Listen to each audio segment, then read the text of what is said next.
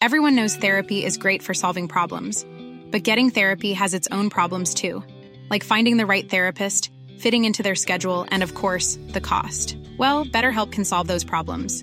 It's totally online and built around your schedule. It's surprisingly affordable too. Connect with a credentialed therapist by phone, video, or online chat, all from the comfort of your home. Visit BetterHelp.com to learn more and save 10% on your first month. That's BetterHelp, H-E-L-P. Mom deserves the best, and there's no better place to shop for Mother's Day than Whole Foods Market. They're your destination for unbeatable savings, from premium gifts to show-stopping flowers and irresistible desserts. Start by saving 33% with Prime on all body care and candles. Then get a 15-stem bunch of tulips for just $9.99 each with Prime. Round out Mom's menu with festive rosé, irresistible berry chantilly cake, and more special treats. Come celebrate Mother's Day at Whole Foods Market.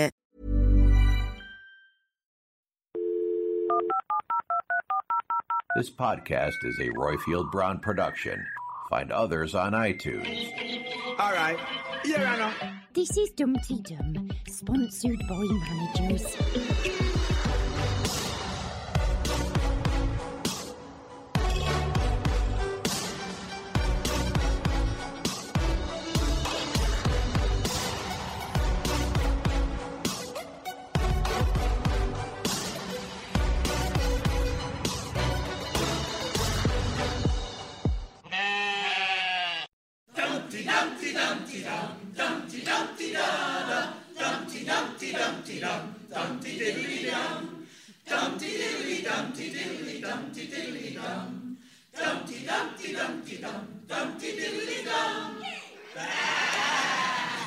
This is Dumpty Dum, a podcast about the Archers and the goings-on in Ambridge. I'm Stephen Bowden, violently dismantling the Ferris wheel. And I'm Philippa Hall, practising handstands in the yard. And then there's you lot, our lovely Dumpty Dummers, checking with Helen that the temperature of the cheese is just right. Poor you. Well, Dumpty Dum is the People's Podcast, and on this episode we have 10 caller-innerers.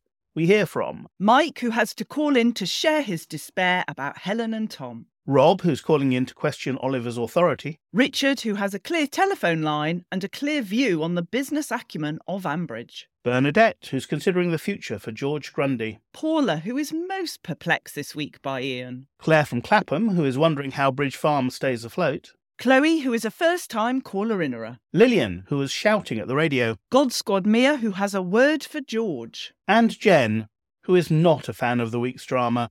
Plus, we have The Week in Ambridge by Suey, and the 3 Twitter gongs, bronze, silver and gold, by Purple Pumpkin. Unfortunately, no roundup of the Facebook group this week due to technical reasons, but we hope that normal service will be restored soon. Marvellous. Now, before Philippa and I start chatting too much, let's remind ourselves of what happened this week with a roundup of the week in Ambridge from our Suey.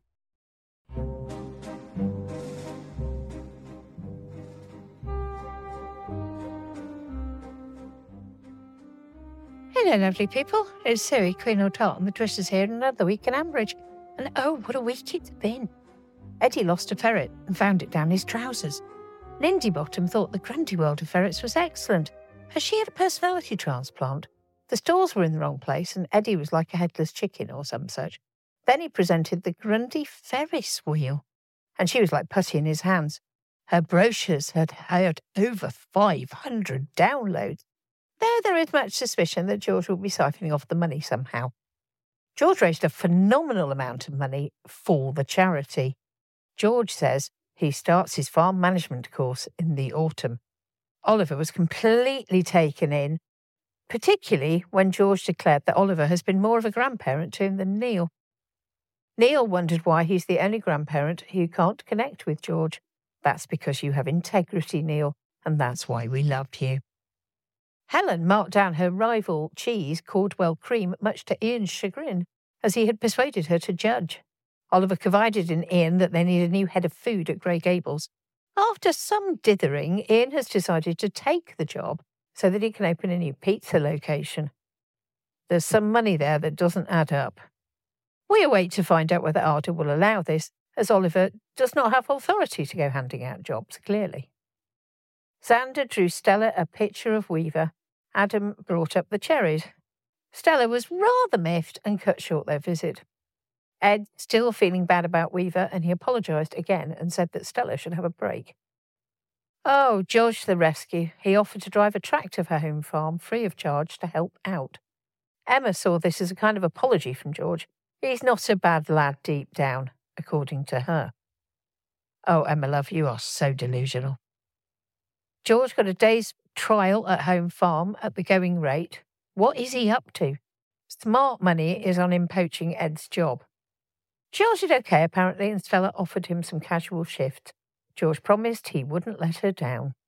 Then he dobbed Ed in, saying that Weaver's the second dog that Ed has killed.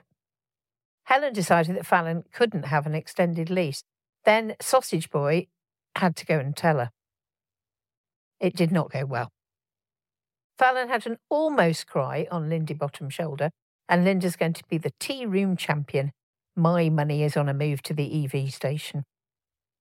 Stella agreed to accompany Pip and Rosie to an overnight stay in a tent in the garden. Rosie was too scared to sleep in the tent, so Stella and Pip went on their own with a bag of giant marshmallows and a fire. Stella got a bit overwhelmed, and Pip gave her a hug, which turned into a snog. It all got a bit weird, but they cleaned the air on Friday. Let's see what happens next then. Until next week then, my lovelies, and I hope it's a good one.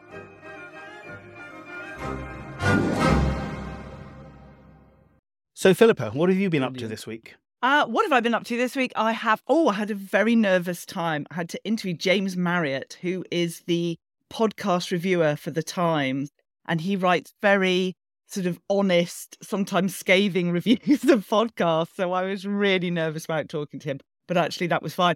But a lot of planning and preparation is going in for the Fate tomorrow. I am helping with the raffle, Stephen, and I've just been told that the top prizes are a handbag and a bottle of whiskey. I mean, where do we go from there? But that's my week. A handbag? And what sort of handbag? Are we talking Gucci or are we talking Primark? I need detail. And what sort of whiskey, for that matter? Yes, exactly. But that's enough about me. What about you? What have you been up to? I haven't been up to very much this week. It's been a quiet week at work because everybody is on holiday, which has allowed me to catch up with stuff like that. And next week I've got a work-related trip to Paris, so I have been doing the prep for that, which is going to be fun, I hope. Oh, fantastic. Well, that's enough about us. Let's get on to the important bit, which is you lot, our lovely caller-innerers.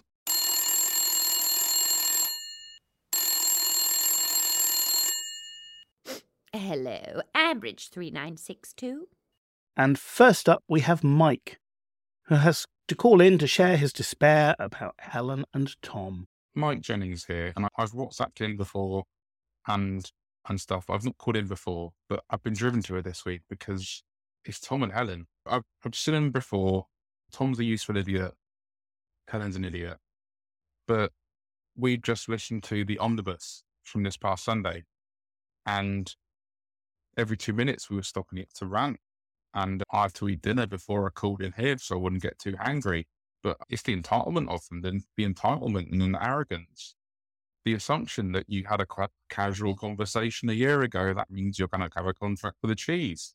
That Ardil somehow let you down because of that. That he'll chase you down. That you won't have to bid.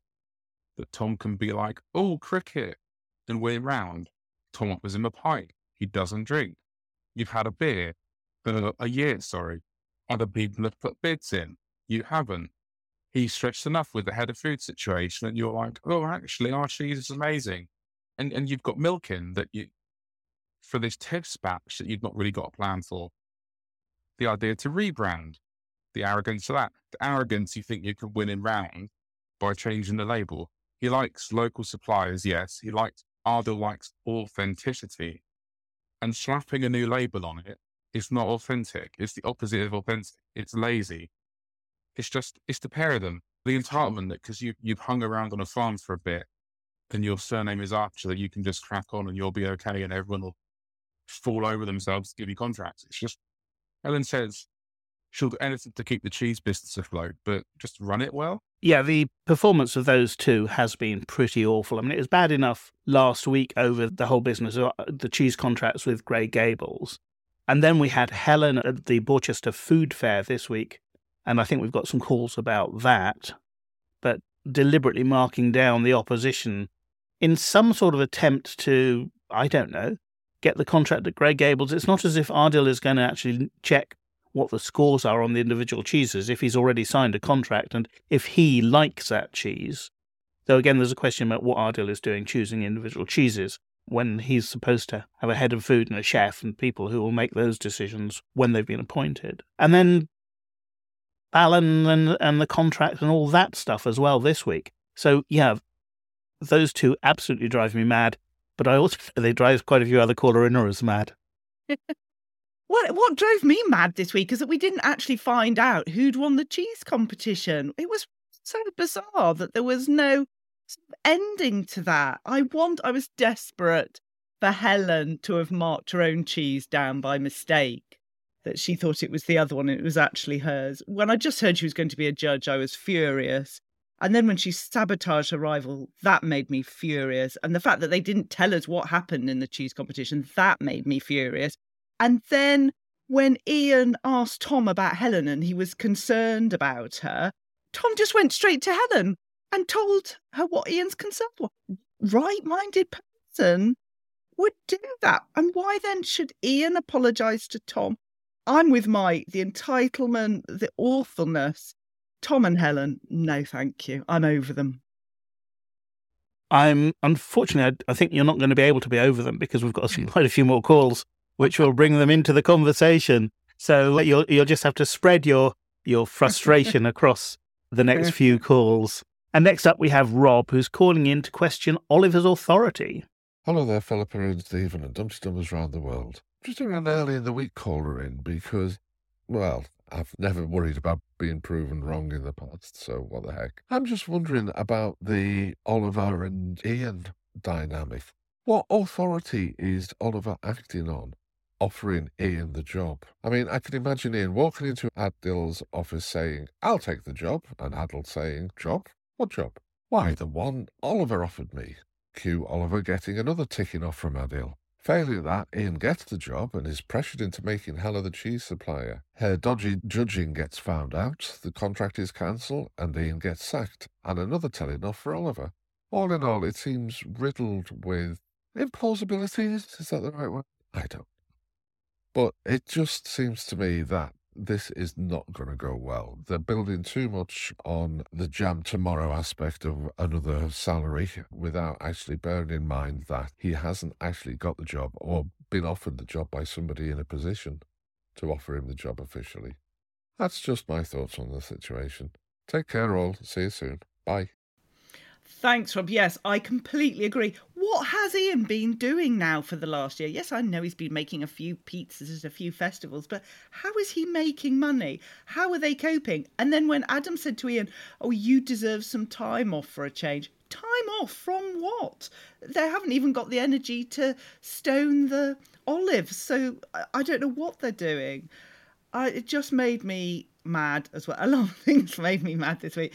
And when Ian and Adam were talking to Stella, surely Ian actually saw how bad Adam actually is in business, his lack of business prowess. I don't know. And Oliver got me mad as well because Neil warned Oliver that Neil doesn't get on with George fully, that he feels he's being played. And Oliver just stood there and doesn't realise he's being played the most. He's given George money. What happened about the bench? He just forgave George at the drop of a hat. So, yeah, Rob, I agree. Oliver and Ian, what is going on? Yes, I'm particularly frustrated by Ian, and I think we'll pick that up because there's another call coming up fairly soon, which is all about Ian, or mostly about Ian. But yes, his approach to life seems to be utterly bizarre, and he doesn't seem to be committed to doing anything properly, and it makes absolutely no economic sense what's going on there. It's been one of those weeks where I've been yelling at the radio more than usual. I know. But if it was really boring, we'd just be fuming about that. So I'm happily fuming this week, I think. Yes, I think that's certainly true. The frustrating things gives us something to vent about, and then we feel better afterwards because it's not us. Yes, exactly. I mean, we'll get on to the missing ferret, but that's a classic example. I was furious about this missing ferret, but then I thought, this is what I signed up for. This is what the Archers is about. Yes. I'm not sure how many ferrets there were altogether. I know Eddie had to borrow some in, I think, didn't he, to make up numbers for the ferret's wheel. Yeah. But I was just thinking, though, Stephen, you are a designer of fantastic cocktails. If you had to give one cocktail that represented this week in the Archers, what cocktail would that be? Possibly a dirty martini.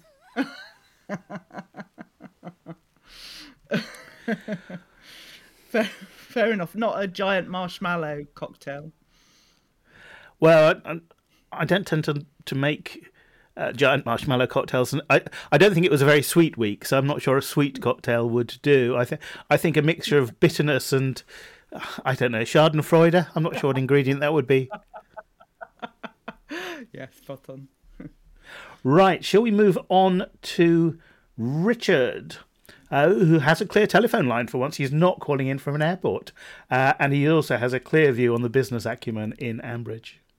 Richard calling in from Lisbon. Greetings to all dum-de-dummers. I think that George will be rumbled by Brad in his role as Village Fate treasurer with respect to embezzling charity money.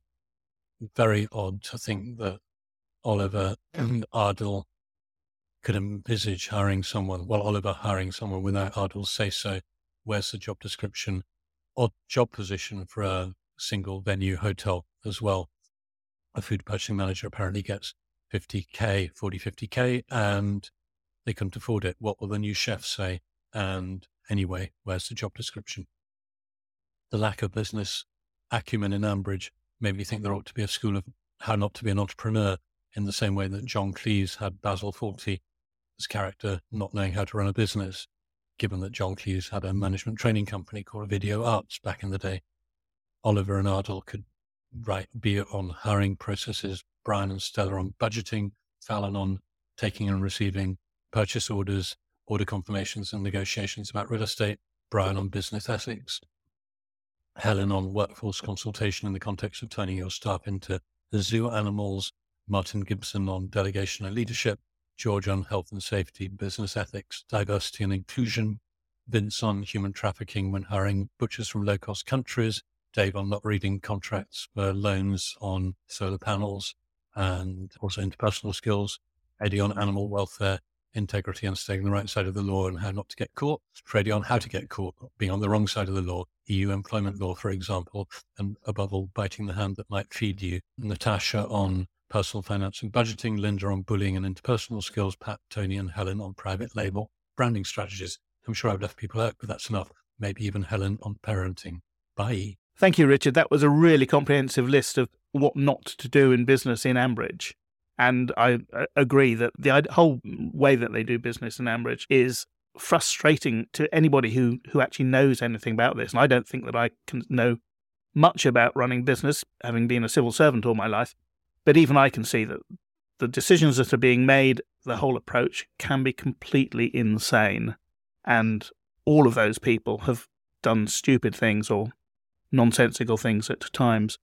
You also mentioned George and the money, and I do think that there's a question mark over whether all the money that was raised at the Fate is going to end up where it should do, and whether any of it will end up in George's back pocket, including the money from downloading Linda's History of the Fate, for instance, and anything that is a cache, because I suspect that cash disappears rapidly into Grange Farm drawers and does not end up where it should do.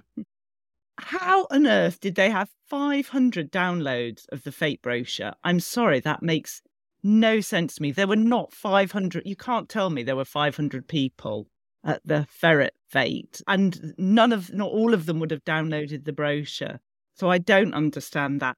And Ambridge seems to confuse charity and crowdfunding. Just because you do something online for crowdfunding doesn't mean it automatically goes to a charity. So yeah, I think the accountants of Ambridge need to look into this. And it's just much quicker and easier to look at all the good business decisions made in Ambridge, because there are none, basically. And George was just awful. It was awful all week, making poor Neil squirm over asking him to come round for tea. And when George said I didn't do anything wrong, yes, he did. This is a whole thing. I know we've got more calls about this, but how can he treat Neil like that? How can he get away with it? And everybody else just simpers round, fawning over him. It's unbelievable. Well, we do have more on George coming right up now, I think, with Bernadette. Bernadette Hawkes, Archers fan 2015. Georgie Porgy, pudding and pie, kissed the girls and made them cry. I begin cheerfully, only to sink into a mire of despair. By the way, did you know that the nursery rhyme, Georgie Porgy, is allegedly about the Prince Regent, George IV? But I digress. I fear that a lot of people will be crying soon, and not just the girls. I feel for Neil, who no one is listening to. Poor Neil voiced his feelings and thoughts about George. In my former professional life, there was always someone in the family who knew that a child was not right. Everyone else in the Grundy Horrobin clan seems to have been sucked in by their guilt and or willful blindness. Violet Cray thought her sons were nice boys, really. The signs so far are that there is something very wrong with George. It is vaguely possible that Joy may have sensed something. This is based on her hesitation to comment about George during Wednesday's episode. I've already tweeted the following, but I wondered what people would make of my theories regarding George. The SW's and SC's dilemmas are as follows. Make George do something really heinous, which lands him in jail for a very long time. Make him commit not so serious crimes, resulting in him going in and out of prison for many years. Let George marry or live with someone who he treats much, much worse than Eddie treats Clary. I suspect that George would be involved with alcohol and drug use to begin with, for recreational purposes, but not enough to affect his overall functioning. Remember, he did try to make vapes. This all seems very bleak in terms of the future for George, but these things happen. Anyway, that's it for my ramblings and musings for now. Sadly, I didn't find the Ferris wheel or the missing Marvin an antidote to George. Thank you. That wasn't quite it with Bernadette's ramblings, because she called back again just briefly. Oh, sorry, I'm back again because I forgot to add this bit, partly because I ran out of time. As Mermaid Star said on Twitter, they walk among us. But the problem is, Ambridge and us listeners can only cope with one sociopath stroke narcissist at a time. So someone has to go. Possibly Rob or George, but I'm not laying any bets at the moment. Thanks for listening. Bernadette Hawkes, Archers fan 2015. Thank you so much, Bernadette, for both those calls. Yes, it's fascinating to think about George and where his future lies. I think it's going to be a slow burn, that we're not just going to see him have his final reckoning. In a way, I hope he's around, because he brings out characteristics in other people that I find interesting, even though I absolutely hate George. And this nonsense of him doing the hay bales, he's taking his top off, he's putting water on himself. I do not need that information. That is one way to sour a cup of tea that I'll be drinking at the time. And what happened with George at Bridge Farm? I thought he was working there to help while John is away, but all he says he's doing now is making videos. Do they not need any help? And Stella just checks he can drive in a straight line, hires him immediately. So is George trying to prize Ed out of the way and get in with Stella? Bernadette, I'm disappointed, though, that you didn't have a slap list this week, because I do like your slap list. My slap list would be George, Helen, Tom, Adam, Ian. Well, the lot of them, really. I wouldn't leave Oliver off that list at the moment either. I just feel bad slapping Oliver. It might wake him up. Bernadette's early point was about what's going to happen to George, and is he going to get caught up in crime or not? I have a feeling that he's probably going to learn how to get by in Ambridge without crossing that line. But we'll never forget that deep down inside, however he behaves, he's hugely misogynistic. And that will keep coming out from time to time. But I suspect that he will be able to keep sufficient control over his behaviour that it won't be so obvious to absolutely everybody all the time what's going on. And he will just gradually add to the number of people in Ambridge who really loathe him but can't persuade anybody else, or don't realise that everybody else is feeling the same way. And he will sail on through in a really deeply unpleasant way. I'm not looking forward to the future for him and how he turns out, because it's not going to be good. Yes, it's going to be painful to listen to, but as you say, and as Bernadette says, I don't think it's going to be solved overnight, and we're just going to see it play out for a long, painful time. Yes, because unlike a lot of the other villains that we've had in Ambridge, he is Ambridge born and bred. He's not an incomer like Simon Gerrard, Simon Pemberton, Cameron Fraser, even Rob Titchener. So he's got nowhere to go apart from prison like various of his relatives. It'll be a shock, though, if he does go into prison for the family. I think that's going to be some way down the line. I don't know. I just don't know how. I am really interested to know what his story is going to be. I hope Stella's involved in the process of revealing the true George, but what I want never seems to happen in Ambridge, so there we are. Yeah, Emma has experience. Well, I suppose she was quite young. Her mother, two of her uncles on the Horrobin side, and at least one uncle on the Grundy side have all been inside for a while. So maybe it's not that unusual for Horrobins and Grundys and somebody who is a combined Horrobin and Grundy to end up in the slammer. Let's move on to our next call. Hello, Philippa, Stephen, and fellow Dumpty Dollars. This is Paula from Philadelphia, a second-time caller-innerer. I'm calling in on Thursday morning. I suspect I am joining a chorus of listeners who have been exclaiming at their radios this week over the utter nonsense regarding Grey Gables food sourcing. Among all of the perplexing things that happened this week, I feel most perplexed by Ian. So first, obviously, it was completely ludicrous that Helen was permitted to judge the cheese competition at all, but it was especially absurd for Ian to suggest that her 11th hour addition to the judges panel was somehow going to impress Adil. Ian briefly regained his senses when he called Helen out about her biased scoring and seemed to more or less keep his grasp on reality, while Adam blathered on to Stella about the cherry trees. But then he untethered himself from reality again when he assumed that the food sourcing consultant job was his for the taking just because Oliver the gentle fool thought it was a good idea. Wouldn't he at least want to get something in writing before he starts planning out how he's going to spend this windfall he's anticipating?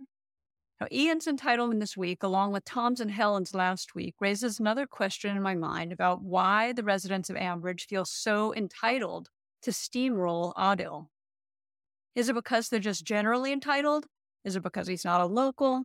Is it because he's a well-mannered, mostly even-tempered professional? Is there some racism in it, as there surely was with Tom's ham-handed cricket idiocy last week?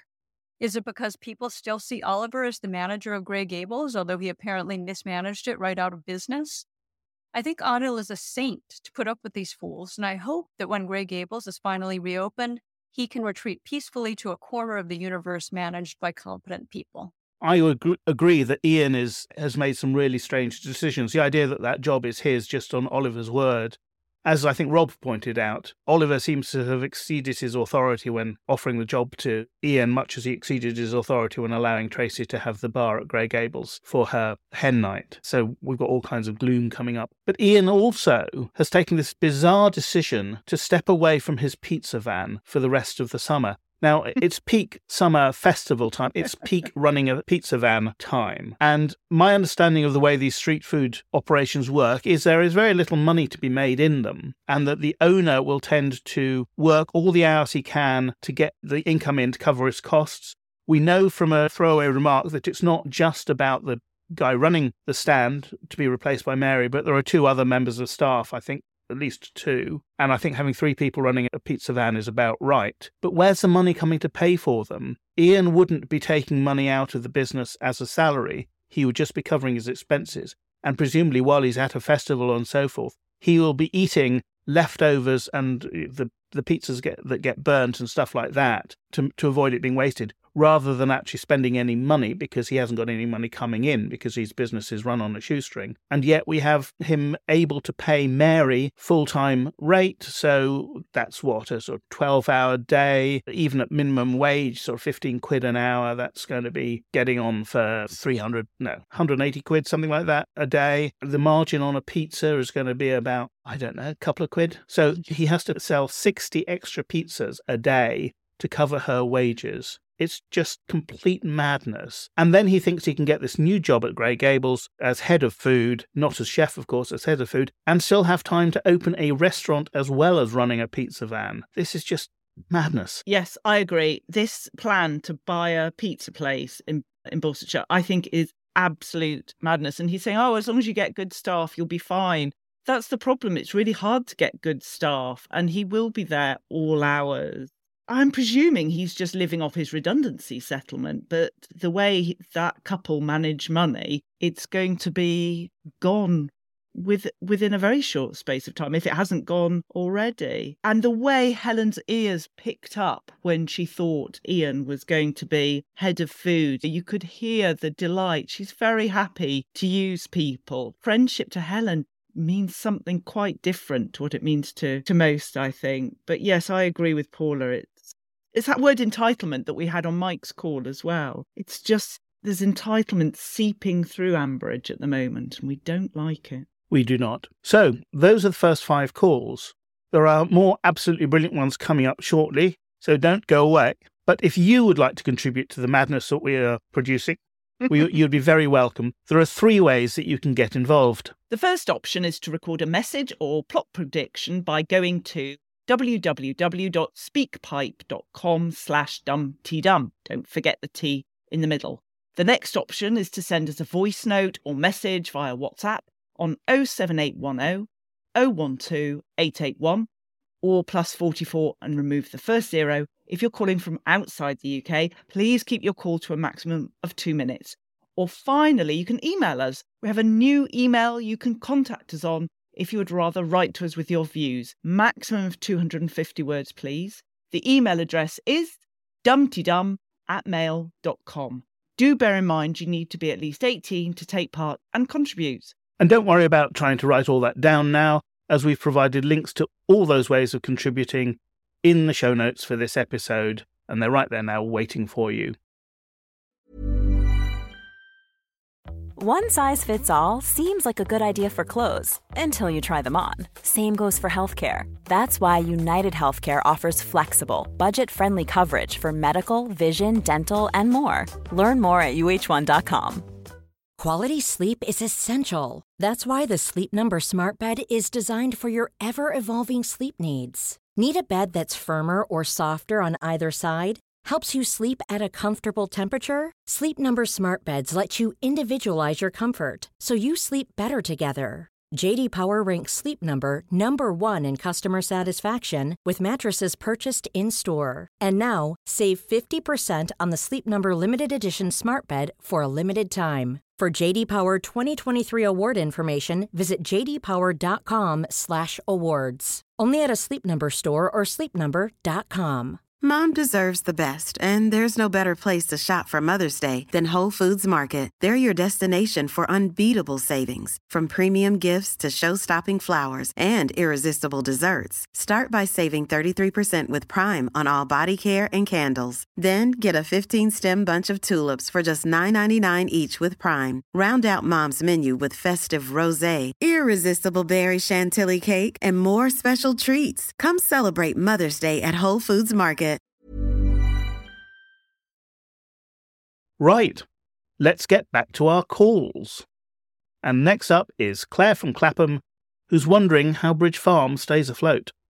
Hi, Dum, it's Claire from Clapham here. Well, it was an interesting week, but my call is about yet more poor decision-making at Bridge Farm. And if I'm hearing this right, and I'm recording on Thursday evening, Helen was too disorganised to get back to Ardell in time to actually get a contract for cheese. And so, feeling that they deserve the contract for cheese, she then does all sorts of crazy stuff, like Tom tries to make friends with Ardell and she tries to downgrade somebody else's cheese. And then because it's all up in the air, they're going to turn down a guaranteed rate of income on one of their buildings because that makes the place more stable, less stable. I do not understand. No one at Bridge Farm has made a sensible decision in weeks, except maybe Johnny for thinking, oh, bloody hell, I'm just going to go for Ecuador or whatever, because absolutely, like, why would you?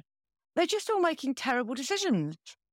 And I am really worried about Helen because clearly she's not right. And the way she reacted to stuff almost felt like she was Rob over exaggerating and things like that. The behaviour is really bizarre.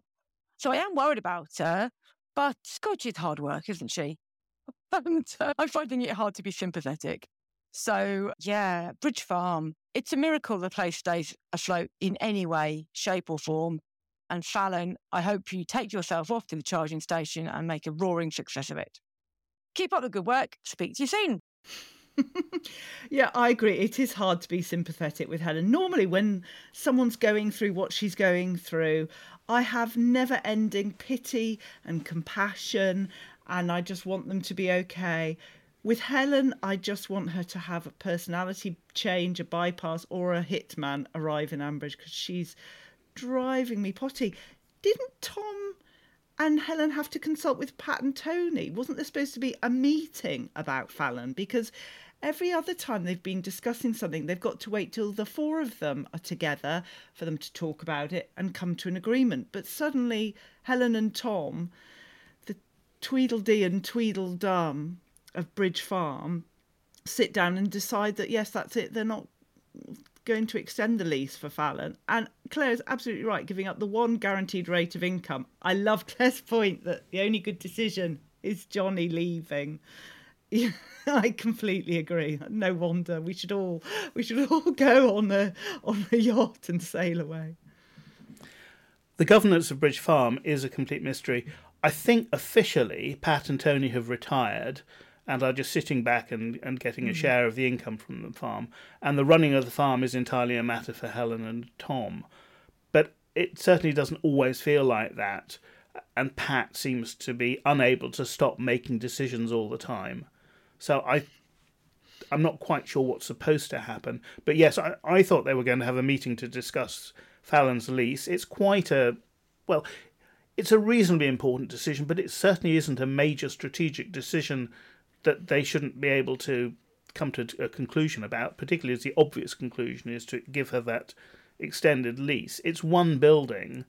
They've got other ones. Every time something happens at Bridge Farm, they seem to find somewhere to put things together.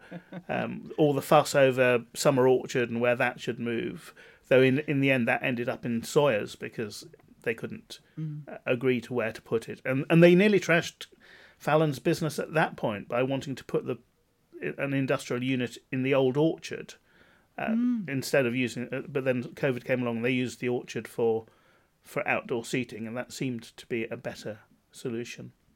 They do drive me absolutely mad. It's always been a strange place. And it's a very tiny farm. It's only 150 acres. It gets a ridiculous amount of attention in terms of I suppose it's a safe place to run completely mad ideas. And it used to be so sensible. It used to be, that was where organic farming was being run in Ambridge, and that was great. And that's where they had the reed beds to do the water cleaning. There's lots of good green ideas going on there. But ever since, I don't know, I think ever since Natasha has turned up, it's all gone a bit mad. And a combination of Natasha and Helen and Tom as well, of course. And I think when they made the decision to sell off the land as well for the housing development, there were some really strange thoughts that Helen and Tom were thinking about spending the money on. Helen was going to set up, and she was hell-bent on setting up these cheese-making courses, and that just crashed and burnt as well. So I haven't seen any fundamentally sound decisions since they decided to sell off the land. And what are they doing with that money now? Where is it? Is it earning a return? It's just nonsense. Right. Let's go on to our next call. And this is from Chloe, who is a first-time caller-innerer. Hooray. Hi, Dunty Dun. This is Chloe from London, first-time caller-innerer. I've been listening to The Archers for a few years now. I started listening during the Alice drinking storyline. My mom has been listening since early 2000s, and she's the one who got me onto it because I do love a bit of drama, and that was a very dramatic storyline. In the years that my mom has been listening, especially since I've started listening as well, She would always tell me how much she hated Helen, how much she disliked the character, what a whiny woman, etc. And honestly, in the last couple of years, she never really bothered me that much until the last 2 weeks. This whole cheese stuff is nonsense. Like, I don't know why she thought Ardell would jump for joy at the thought of having her not even created mozzarella yet. And now she's literally stomping on the competition and then is acting offended when someone calls her out for it. Get rid of this woman. She has no self-awareness whatsoever. I understand that she's going through a hard time, but there's limits on how you can act, and she really needs to do some self-reflection. Anyways, just saying, Mom, you were right. It's nice to have the history that you've been doing recently. As a fairly new listener, it's always really good to hear what's been going on for the last 6 years. Thanks so much. Bye. Thank you for that call, Chloe. And on the histories, I've now uploaded all the histories that I've done so far, that's about 16 of them, onto a YouTube channel. And I'll put a link to that YouTube channel in the show notes so that anybody who wants to hear any of the histories that they've missed can go there and listen. And I've also uploaded in the same place about the same number of old Dumpty Dums that I recorded to introduce the show back when we were doing that. So there's a chance to listen to the... I think my favourite is probably the Doctor Who Dumpty Dum of the ones I did, which uses agricultural noises and so forth. And the TARDIS at the end is done by an archer's cow mooing slightly distorted. I love the Twin Peaks one as well, and the steel drum band one. Well, they're all there. Now, getting back to Chloe's call and Helen, I'm reminded that when we were in Birmingham for the get-together earlier in the year, Kerry Davis seemed to think that we didn't all hate Helen. And the entire audience there sort of said, no, we do. And I think this week's calls have demonstrated quite how strongly people feel about how awful Helen is. And as always, when we talk about this, we have to put a word in for Louisa Patikas for her performance as Helen, because it takes some pretty good acting to generate this level of feeling about a character. And Louisa has clearly done that brilliantly. Yes, absolutely. It's only through her acting skills that we are feeling so cross. They must have quite a laugh, I think, recording this, because there are some excruciating moments. When Tom was talking to Fallon and saying, oh, this is an us problem, and that he listened to it on a podcast. Oh, good grief, what podcast is that man listening to? I dread to think. 10 ways to succeed at business. Maybe he's not listening to that at all. 10 ways not to succeed at business. But Chloe, it's great to hear you. Thank you for calling in.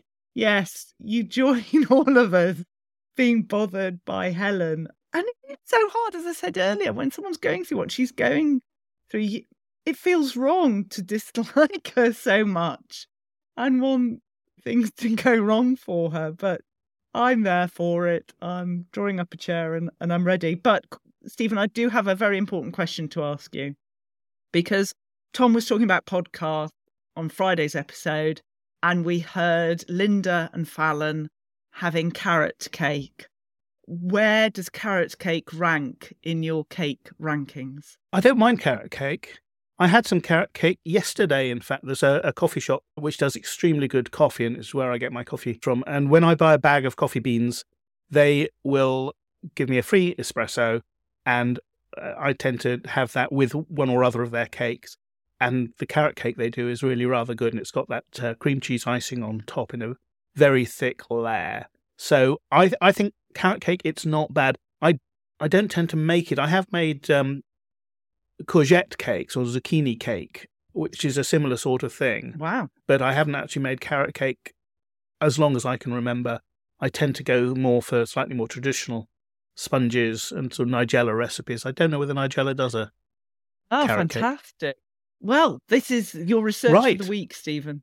Yes, I will be back to look for recipes when I'm back from Paris. I don't think I'll be having carrot cake in Paris. They don't really do that there. Okay, let's move on to our next call. And this one is from Lillian, who is somebody else who has been shouting at the radio this week. Hi, Philippa and all Dumpty Dummers everywhere. It's Lillian McCarthy here. calling in mainly about Thursday's episode.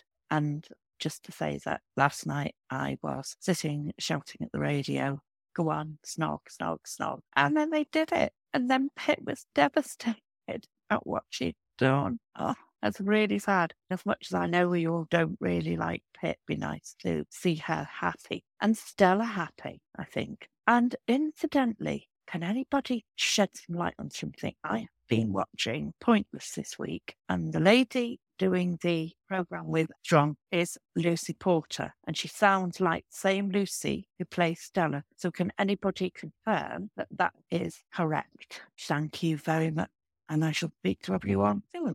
And actually, Lillian went off and did her own research and called back again. Hello, it's Lillian again from Middlesbrough. It's a quick addendum to my caller in, and it was just to say that I have now looked up on the Archers website and I see that it's actually Lucy Speed who plays Stella, but I have to say they do sound remarkably similar, in my opinion anyway. I would be interested to see what anybody else thought. Okay, bye for now. Oh, Lillian, thank you so much for calling us. I'm sorry you were shouting at the radio. I was so pleased when they had a snog. I was like, yes, finally, I am here for this. And I was really disappointed that Pip sort of wimped out on it. And Friday's episode, I just thought, oh, no, I'm glad they're talking to each other, only thanks to Stella being the most mature person in Ambridge whatsoever. But I just hope that that's a slow burn. They do like each other, and I want them to end up together. I mean, Pip does drive me mad, but she will be diluted if she's with Stella. Stella will give her a pass as far as I'm concerned, and I will allow Pip to stay in Ambridge if she's with Stella. But my question for you, Stephen, is Pip is 30. I was trying to find out how old Stella is. Do you have any idea how old she is? Is she about 40? I don't think we know officially, but my guess is that she is mid-40s, judging by everything that she said, also taking into account Lucy Speed's age. I think that Stella is probably in her mid-40s. Like you, I wasn't surprised about the initial Pip reaction to having kissed Stella and running away. That seems to be a fairly standard thing in this sort of drama. I think that I was a bit disappointed when they said, it's all back to normal now. I don't want normal. I want proper true love. But I think it's going to be a bit of a slow burn. But I do wonder, next week, we have the reappearance of Lottie. If you remember, Lottie was the mother of Madison, who was a rival with Rosie for playing the part of the spider in the Nativity play. And when Lottie was around last December, I wondered then whether, and she'd separated from her husband, from Madison's father, and Pip had obviously separated from Toby, not that they were ever really together in a fully fledged romantic way. But I was wondering whether there was a bit of a frisson between the two of them. And I'm thinking that maybe when Pip meets up with Lottie, she'll confess, as, I don't know, have a couple of bottles of rosé between them. She'll confess to what has happened, and Lottie will turn around and say, well, of course you're gay, Pip. It's blindingly obvious to everybody. And that may help Pip realise that actually what she felt for Stella was the right thing to feel and not something to be ashamed of. Yes, as long as Pip doesn't greet Lottie with a bag of giant marshmallows as well and starts trying to snog Lottie. I want it to be with Stella only. Oh, yes, I think so. And I think that Lottie would be fine with just being friends with Pip. And that's assuming that Lottie has realised that she herself is gay. Yes, we just don't know. It's all of these facts. The one other fact that I was trying to find and couldn't, and I'm sure you'll know, when Ed shot Baz the dog, what were the actual circumstances of that? I can't remember. I think that, yes, Baz was worrying Ed's Texels, and so he shot him under those circumstances. Oh, I see. Fair enough. Thank you. See, you know it all, Stephen. You are the man who knows. I think that's the case. I can't guarantee that. I might have to go back and have a further look into that. I haven't done a 2-minute history of dogs in Ambridge. If I did, that might be one to cover. But there aren't that many interesting dogs, apart from Lavinia's Schnauzer and Scruff. And Harrison working like a dog. I thought, why would you say that in a week when a dog's died? It seemed quite an odd sentence. It does. Anyway, let's move on to our next call. And this one is from God Squad Mia, who has a word about George. Hello, Dumpty Dummers. It's God Squad Mia here. I'm calling in about something that Clary said on Wednesday's episode, and she said that George had a lot of online friends. I think the script writers are telling us gently, subtly, that George is going to definitely be an incel. So we have to watch this space and watch out for other clues. I think that George is going to try and keep the money raised for charity, probably the money in the bucket, because he won't be able to keep the online stuff. But I think that a woman's going to call him out on it. I don't know who it's going to be. I don't know whether it be his mum or Stella or Hannah or someone like that. But I think it's going to be a trigger for him. Anyway, love the show. Take care. And this is God Squad Mia saying amen. Bye. Thank you for that call, Mia. I agree with you in many ways about George. But one thing I'm not so happy about is using the term incel, because it's a label, but it's a label that people like that tend to adopt for themselves. And I think that by making it a thing, you separate it out from actually what is unpleasant and unacceptable behaviour. And I think that having the label here is deeply unhelpful. It depersonalises it. And actually what we should be saying is that George is somebody whose behaviour is clearly unacceptable, and he needs to do something about it. And he can't just claim that he's in a particular category as an excuse for doing that, because it's far too easy to make an excuse to say, I'm an incel, I'm therefore entitled to be treated in a particular way, it's not my fault. Well, that's not the way the world is, George. It is your fault. You are a remarkably unpleasant and misogynistic young man. You need to improve your behaviour, you need to learn how to deal with other people, and you need to stop making any excuses for yourself. And also, you need to learn how to do a proper job of work and not think that videoing people on a farm actually is work. I love that, Stephen, yeah. And yeah, I agree with me about when Clary said George has lots of online friends. What person says that? Even I, as a parent, I would never say that about my children. If they were telling me they'd got lots of online friends, that would make me very nervous. And my parents would feel the same. I think most of us know what's going on in the world, know how many weird people there are out there, and know to be careful about it. And if someone's going around saying they've got lots of online friends, that rings several alarm bells as far as I'm concerned. And yeah, George keeping the money in the bucket, good point. Is he going to close the crowdfunding account as well and keep at least a percentage of that? If he closes the crowdfunding account, how then will Brad know how much money was raised? I don't know, but there's trouble everywhere, Mia, and amen to you too. Yes, and now it's time for our final call, and that's from our Ambridge Pony Club, Jen, who is not a fan of the week's drama, unlike so many other people. Greetings, everyone in Dum Dum Land. Well, it's been a weird old week. It's one of those weeks where you really hope that people that you've recommended the show to don't choose this particular one to tune in on. The whole thing with pet grief, I mean, we had the grief over the ferret and the grief over poor old Weaver.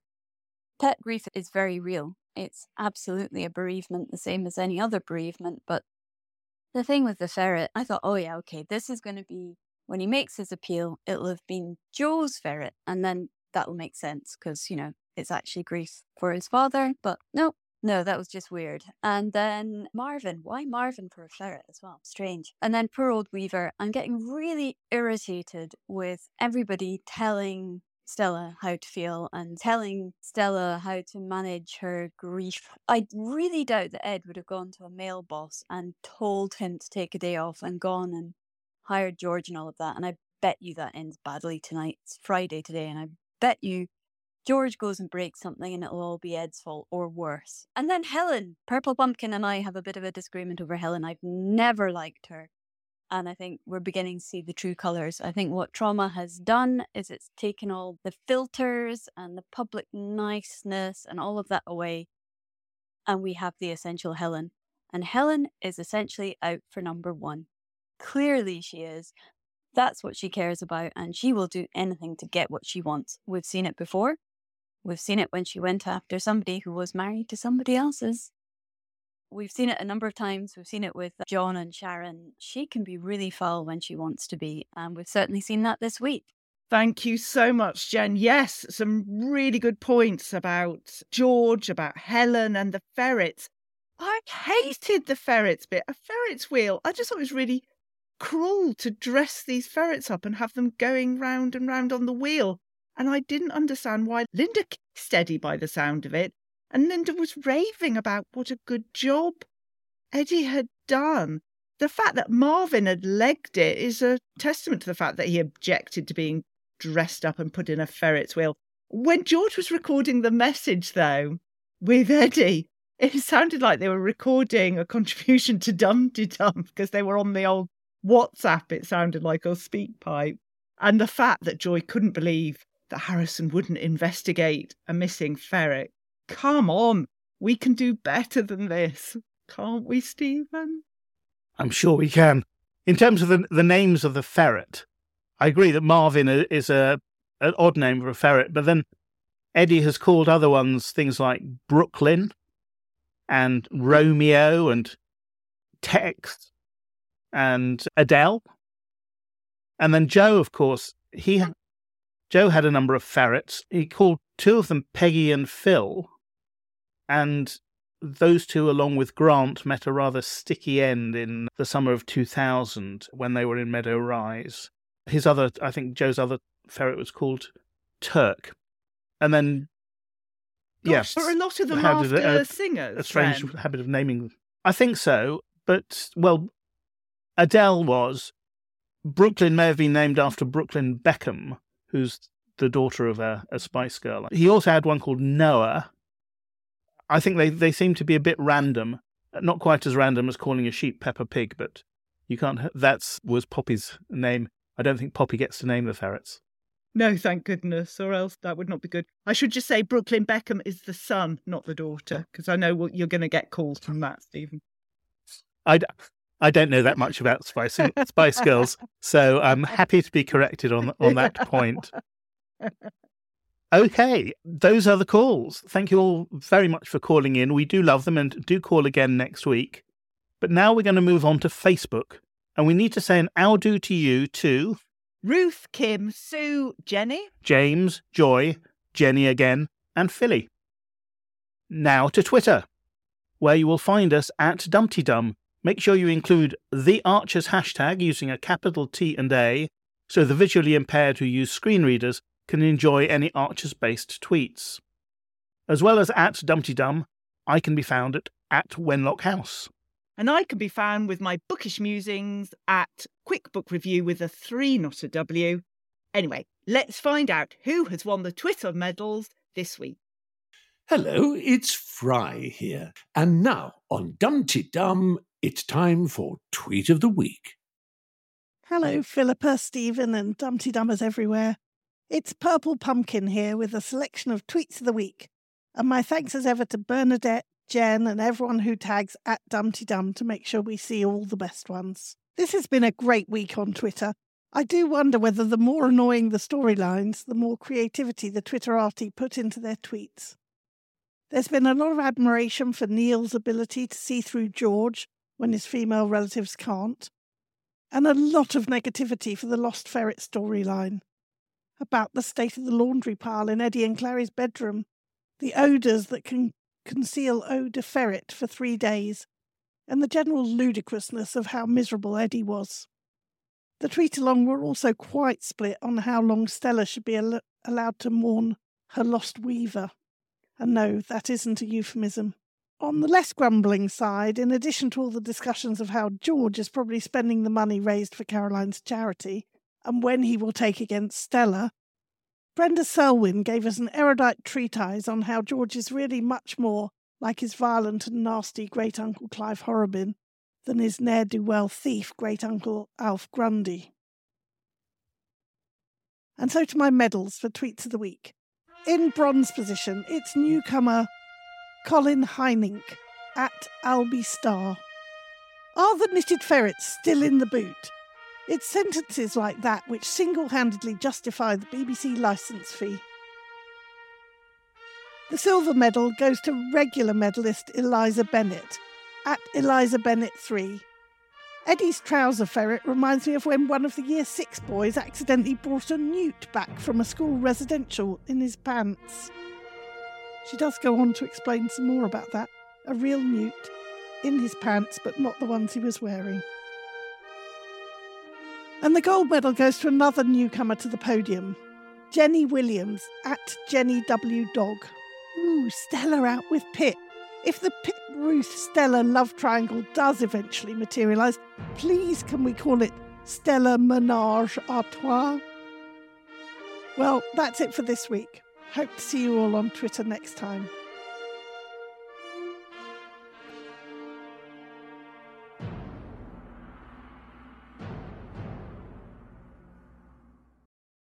Thank you for that, Purple Pumpkin, and congratulations to all who are mentioned in this week's roundup, but especially those medal winners.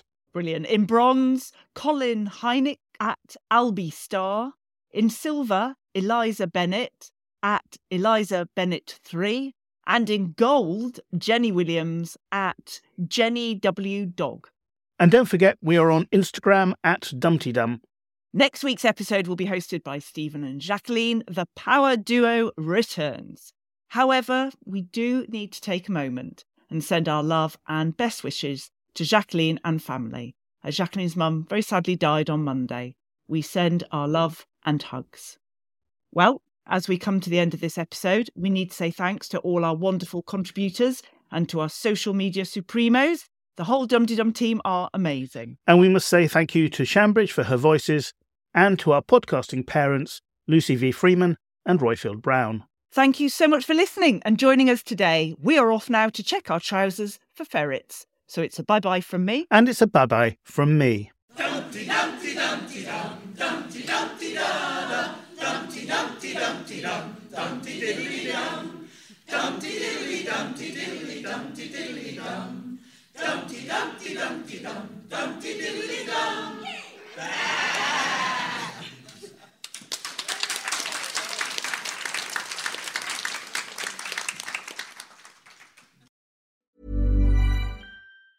Mom deserves the best, and there's no better place to shop for Mother's Day than Whole Foods Market. They're your destination for unbeatable savings, from premium gifts to show-stopping flowers and irresistible desserts. Start by saving 33% with Prime on all body care and candles. Then get a 15-stem bunch of tulips for just $9.99 each with Prime. Round out Mom's menu with festive rosé, irresistible berry chantilly cake, and more special treats. Come celebrate Mother's Day at Whole Foods Market. Even when we're on a budget, we still deserve nice things. Quince is a place to scoop up stunning high-end goods for 50 to 80% less than similar brands.